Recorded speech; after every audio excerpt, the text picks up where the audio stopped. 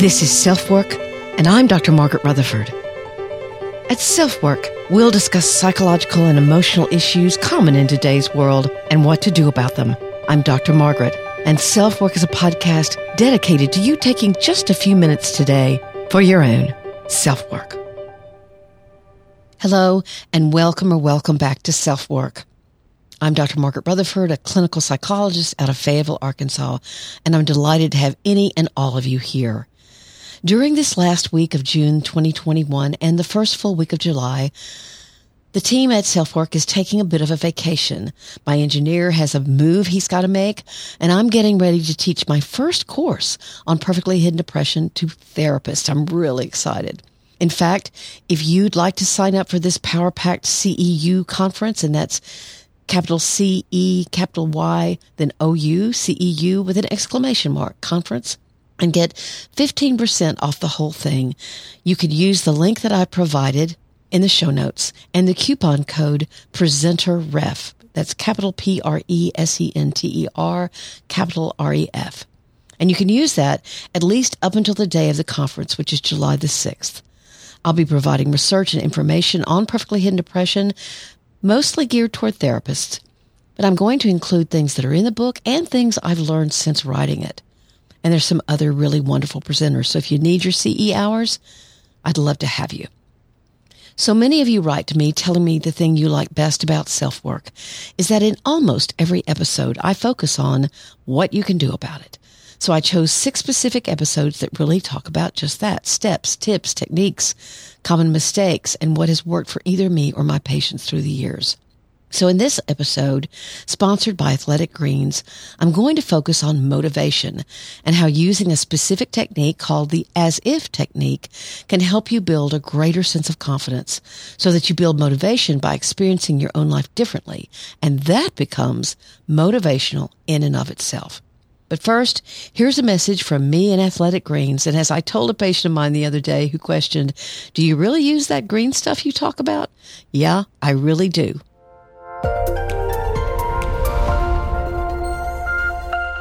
Athletic Greens came on board SelfWork now a few months ago with an offer for SelfWork listeners to try their product.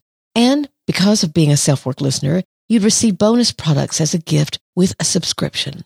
I don't really know how many of you have tried it, but quite a few I can tell. And I'd love to hear from you about how you're feeling. Please email me at askdrmargaret@drmargaretrutherford.com because I'd love to share your experience here on SelfWork. So some of you are saying, what is Athletic Greens? It's a life-changing nutritional habit. Their daily all-in-one superfood power is your nutritional essential. It's by far the easiest and most delicious nutritional habit that you can add to your daily routine today and empower yourself toward better habits. And it's a lot more pleasant than eating celery, I promise you. I've never liked powdered things, but this one isn't too sweet, but also not too grainy, and I look forward to it in the morning. You're actually just getting optimal nutrition on a daily basis, and you don't have to take multiple supplements, just one thing. I take a scoop a day and know that I'm getting 75 vitamins, minerals, whole food source ingredients, including a multivitamin, multi-mineral, probiotic, green superfood, and more. In fact, I just had my annual OBGYN appointment, and his last words to me were, make sure you're getting enough D3, and the supplement you receive as the SelfWork bonus with the subscription contains both D3 and K2. So I smiled and said, oh, I got that. I hope you'll try it. Both my husband and I love it and have kept it up now for several months because it's making a difference. So here's the link, athleticgreens.com/selfwork. That's, of course, https://athleticgreens.com/selfwork. And I'll have that link for you in the show notes.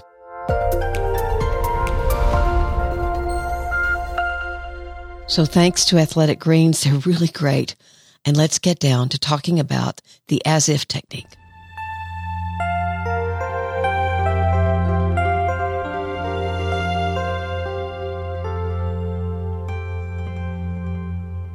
Certainly, depression can cause you to lose your vitality, to lose any sense of excitement or pleasure about doing what used to be things you love to do. That's called anhedonia. Think about the word hedonism hedonism, is getting lost in pleasure. Anhedonia, or anhedonia, is the opposite of that. And it's tough, really tough, to make yourself do anything when you're anhedonic. It's as if you have a mental or emotional form of mononucleosis. I remember when I had that in high school, I'd ask my mom that I'd like to do a puzzle or read a certain book, and she'd do all the work to get it out. And then I'd be too tired to try or read or whatever. I was like a wet dish rag. But that was a physical problem. And yet, anhedonia is very much like a mental or emotional form of mono. So depression can obviously create this state of being. In fact, when you know someone is getting better from depression is when they're up and out again, at least trying to pick things back up that they were interested in before, maybe not with the highest of enthusiasm, but they are trying. Or maybe you try a brand new interest if part of your depression has been about the actual loss of what you love to do. Maybe you've retired and become depressed, or maybe it's part of an empty nest situation. Maybe a beloved parent died or a really good friend. The treatment for classic depression is re-engagement with your world outside of yourself. Whether that's talking more, doing more, isolating less, looking for the positive, affirming and caring about others, having things you're looking forward to, all of those are signs that depression's grip is lessening. In fact, some of the motivation for those changes that I just named can be the very depth of the depression that you entered, when you don't even want to take a shower or brush your teeth, when you're just completely flat, or you experience thoughts of a welcome death, or you don't feel anything at all. You're just completely apathetic. When you think about it, there could be inherent motivation in feeling those things and deciding, I cannot remain feeling this way. In AA, they call this reaching your bottom, and everybody's bottom is different. But certainly I've had people who've looked at me who've been extremely depressed and say, I cannot go on feeling this way. I have got to find a way to feel better. But even with these folks, I sometimes have to remind them of the tendency when you have a struggle with motivation to put the cart before the horse. What does that mean? Basically, people wait to be motivated. I'll hear something like, I just can't find my motivation, as if motivation was a jacket hanging in your closet somewhere. It's not. I understand and respect that fatigue, feeling overwhelmed, foggy thinking, and trouble setting goals is part of depression, and you can ask yourself, why even try? Please don't hear that I'm discounting how difficult that fog can be to lift.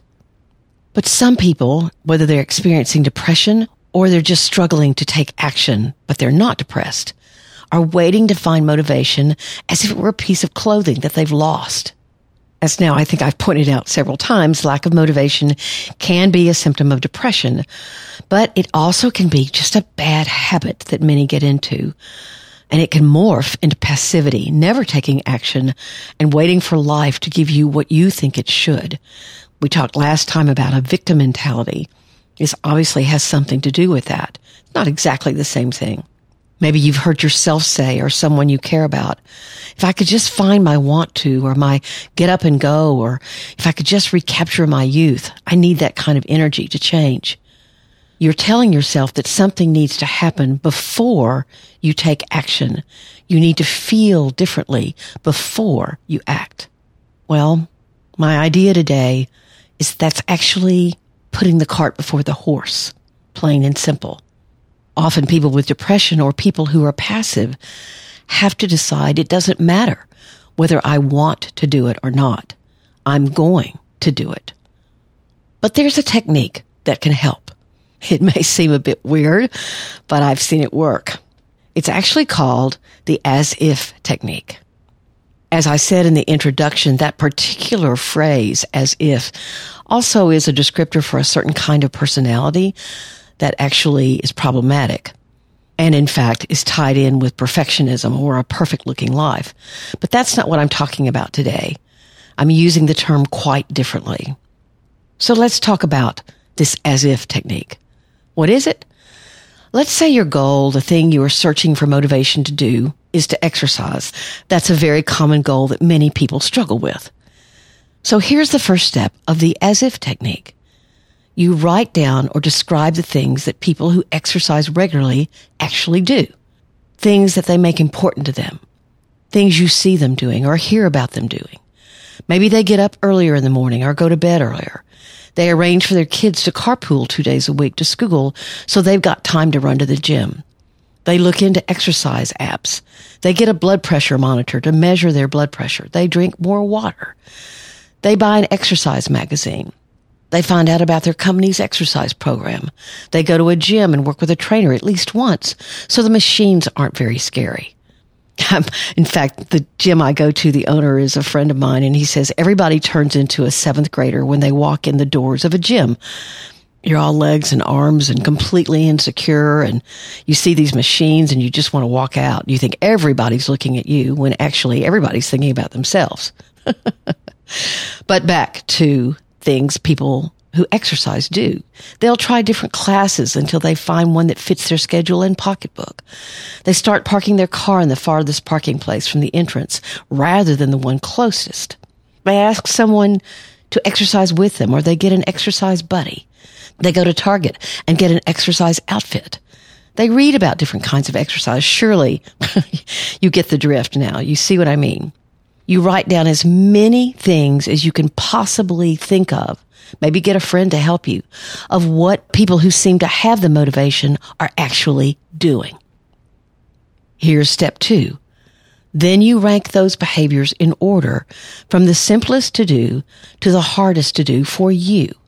You're basically forming a step ladder for your own change before you've actually done anything. In some ways, this is a visualization technique as well. You can see yourself doing the simplest thing, and then maybe the next thing, and maybe the next thing, and you begin to set yourself up for success. So basically, here comes the as if part of the concept. You begin to act as if you're motivated to exercise. Now, this may sound a little silly. You could say to yourself, but that's the problem. I can't get motivated to exercise. But here the point is, if you've identified what those things are that good exercisers do, and if you make yourself do the simplest one of them for you, you've taken that first step on that stepladder. Your chances of getting to the gym are exponentially higher. You act as if exercise is a regular part of your regimen. Let's say the simplest thing you could do would be to go to Target and get an exercise outfit. You haven't darkened the door of a gym, but you've begun to invest just a little cash in this idea or concept or goal of becoming an exerciser. Now, obviously, the third step does involve taking action, but you've broken the goal down for yourself. You pick the simplest thing and you do it. I don't care if that's breathing and stretching for 3 minutes when you get out of bed instead of heading straight for the coffee pot. Remember, when you're trying to motivate yourself, no change is ever too small. Let me say that again. No change is ever too small. I can't tell you how many people sit in front of me and say, well, I thought about doing what you said, but I couldn't really make myself, so I did this. I know it wasn't a big deal. I go, wait, it is a big deal. You know, my simplest step might not be yours, and you figured out what your simplest step was. No change in the direction you want to go is ever too small. So this might lead you quite naturally to what the fourth step is. You congratulate yourself for taking the first step. You don't discount it or convince yourself that it wasn't a big deal. Yes, it was. Think about how when you were a parent or you are a parent now, you try to reinforce your children to make changes that you see in them. You catch them being good, right? Well, you're catching yourself being good, being motivated. None of us like doing what we're not very good at doing. We're certainly not going to wake up in the morning and go, oh, wow, I'm not good at doing this, so I'm going to fill my day with it. That's why you have to start with the simplest or the easiest thing for you to do. Just think about it. What are some of the most motivational movies you've ever seen? When I wrote this question, I thought, well, Rudy. It's a really old movie for those of you who've never heard of it, but I guess it reflects how old I am. But anyway, Rudy was a walk-on. He was not a big guy, but he really wanted to become a football player. And he earned his team's respect because he always showed up, whether he was played or not. And he was a team kind of guy. But think about others. Really any movie with the hero or heroine trying to make what might have seemed impossible possible. And they did it. And it usually started out with some single step. Again, I don't know why I'm thinking about athletics today, but the Rocky movies are a perfect example of this. And I'm sure there are others. In fact, it turns out that one simple step isn't that simple, but it's the beginning of your journey. Obviously, the next step is to go back and do 1 through 4 again. You pick your next easiest one and your next one. And pretty soon the as if turns into the real thing. It turns into I am. I'm not acting anymore as if I'm an exerciser. I am an exerciser. But let's take something less tangible than exercise. Let's say your goal, what you're trying to motivate yourself to do, is to discover what you do well or build a sense of self-confidence. The same problem can arise. You can say things like, well, I can't think of anything I do well, but I sure want to find my self-confidence. And guess what? You're stuck, real stuck. You're waiting for that self-confidence to magically appear. You'll say to yourself, once I'm more confident, then I'll feel like risking more. You wait for the thing you want to happen without realizing that you have the ability to begin acting as if you have self-confidence, or you recognize what you do very well. Okay, so what in the world do I mean? Isn't this just craziness to think that the as-if technique would work? Well, I obviously don't think so. Let's use the same model we used before, but with this far less tangible goal. Again, ask yourself questions about the self-confident appearing people you know. Think of the tangible signs of how that person seems confident. What do they look like? What do they walk like? What do they wear? What do they do when they walk in the room? How do they shake hands? What do they read? What do they do at night? What do they do in the morning? If you don't know, ask the people who you think are confident in themselves to tell you. Now, you may find out they have a little more insecurity than you're projecting onto them, but maybe not. You could ask them, how do you create a sense of confidence in yourself? I've often laughed about myself that I'm someone who tends to dive into the deep end before I even know I can swim.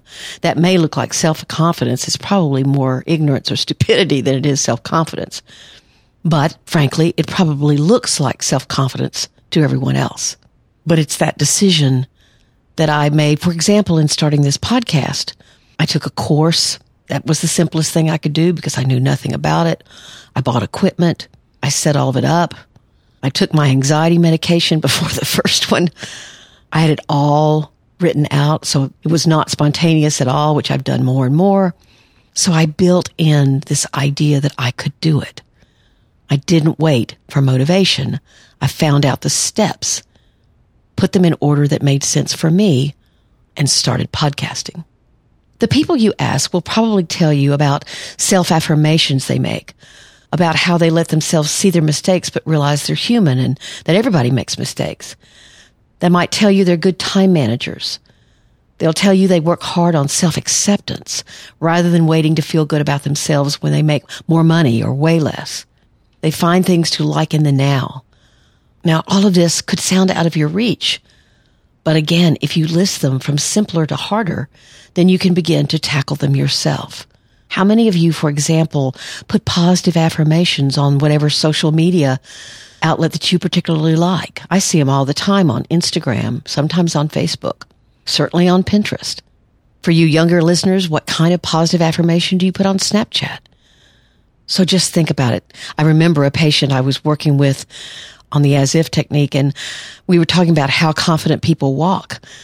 And he looked at me and he said, I'm going to walk out of here as if I'm confident. And I watched him walk down the sidewalk. And it was amazing just what simply having better posture did for him. So you can work on your handshake. You can work on your posture and how you carry your body through the day. You can make a new email signature for yourself that's a little bolder. You can hop onto Instagram and follow people you admire and learn from the way they talk about their lives. You can build a set of affirmations this way, or Pinterest or Facebook. You can limit or decrease the amount of time you spend on more passive things and build a time management regimen that includes things that gradually challenge you more and more. You can certainly get into therapy if need be. You can head to a thrift store or whatever you can afford and look for clothes that fit you well, no matter your weight. so you'll feel like you look good. You can go to the grocery store and act as if you're confident. Talk to people. Ask them how they cook that vegetable that you've never tasted that's in their cart. You act as if you're confident. You'll be amazed at what you can discover in yourself. I'll use myself as another example. When I first began writing, the Good Men Project offered trainings on how to become a better writer, and I took it. But I was very surprised at what they said was the first thing to do. They didn't talk about getting into publications. They didn't talk about putting on writing seminars or even going to one. They said, focus on everything you write today and make it the best it can be, whether that's an email or a note to a friend. Basically, their advice was to act as if I was becoming a better writer and use the content that was available to me right then. And so I did it. I rewrote email after email, trying to make my communication more clear. I was in the now. Now, is it true that there are some people whose parents had this kind of belief in them and instilled confidence in them? Of course. So they entered the world with some kind of advantage. But even if you didn't get that gift from your own parents, that doesn't mean you can't give it to yourself. I watch people do it all the time, and you can be one of those people.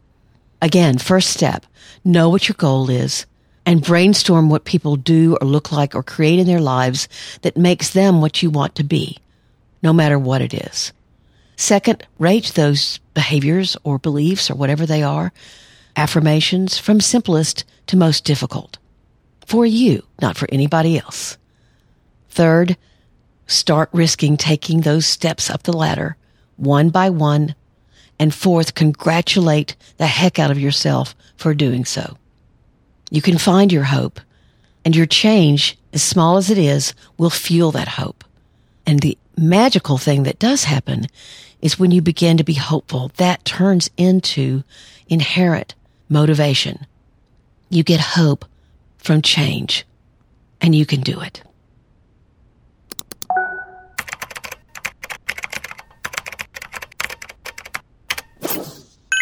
Our listener email for today is on the very, very difficult topic of having a child who has a volatile personality disorder like borderline.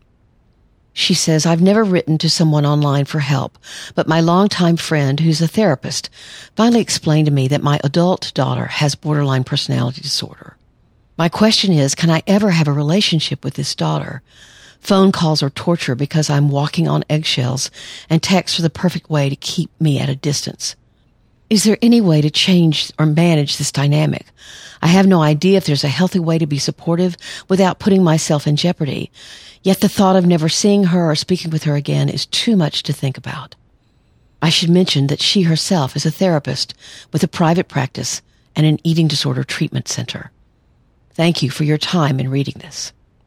So here's my response. First of all, good for you that you're allowing information in that's very hard to accept. Realizing a loved one, but especially a child, has such a tremendous problem can be overwhelming and very sad. And I certainly hear your sadness in this email. Frankly, you're doing about all you can do. You're reading books and becoming informed on how those writers suggest staying out of the emotional battle with your daughter. It's truly about setting very firm boundaries with her, and she won't like it and may even fight you.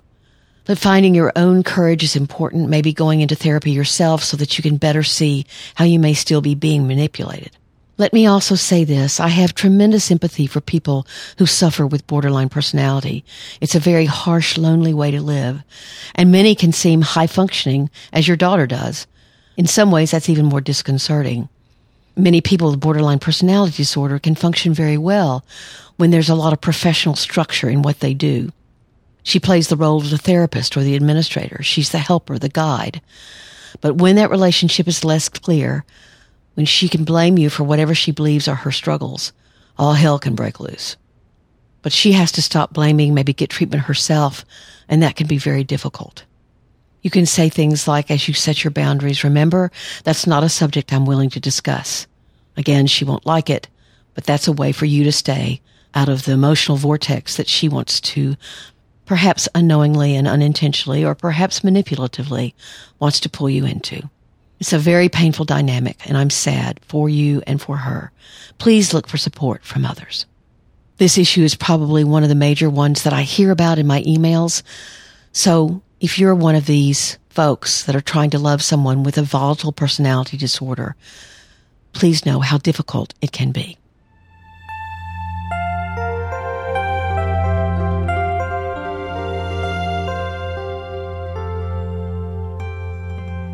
Thank you all for being here. I hope you enjoyed this second time around episode talking about the as if technique and motivation. Thank you for all your ratings and reviews, either for my book, Perfectly Hidden Depression, which is on Amazon, Barnes & Noble, or you can get it at your own bookstore, or actually you can order it from New Harbinger for a little bit less money. And thank you for your ratings and reviews for that. Especially the written reviews are so important. And as long as they're keeping on coming in, it shows that people are reading the book and enjoying it, learning from it, that kind of thing. So thank you to those of you who are taking the 5 minutes it takes to do that. It means a lot. And it means a lot if you're leaving reviews or rating SelfWork wherever you listen. Thank you so very much for that. You can never have enough of those, I've been told. My website's drmargaretrutherford.com, and you can subscribe there as well and get a weekly newsletter that has my blog post, my podcast, and any news that's going on with me.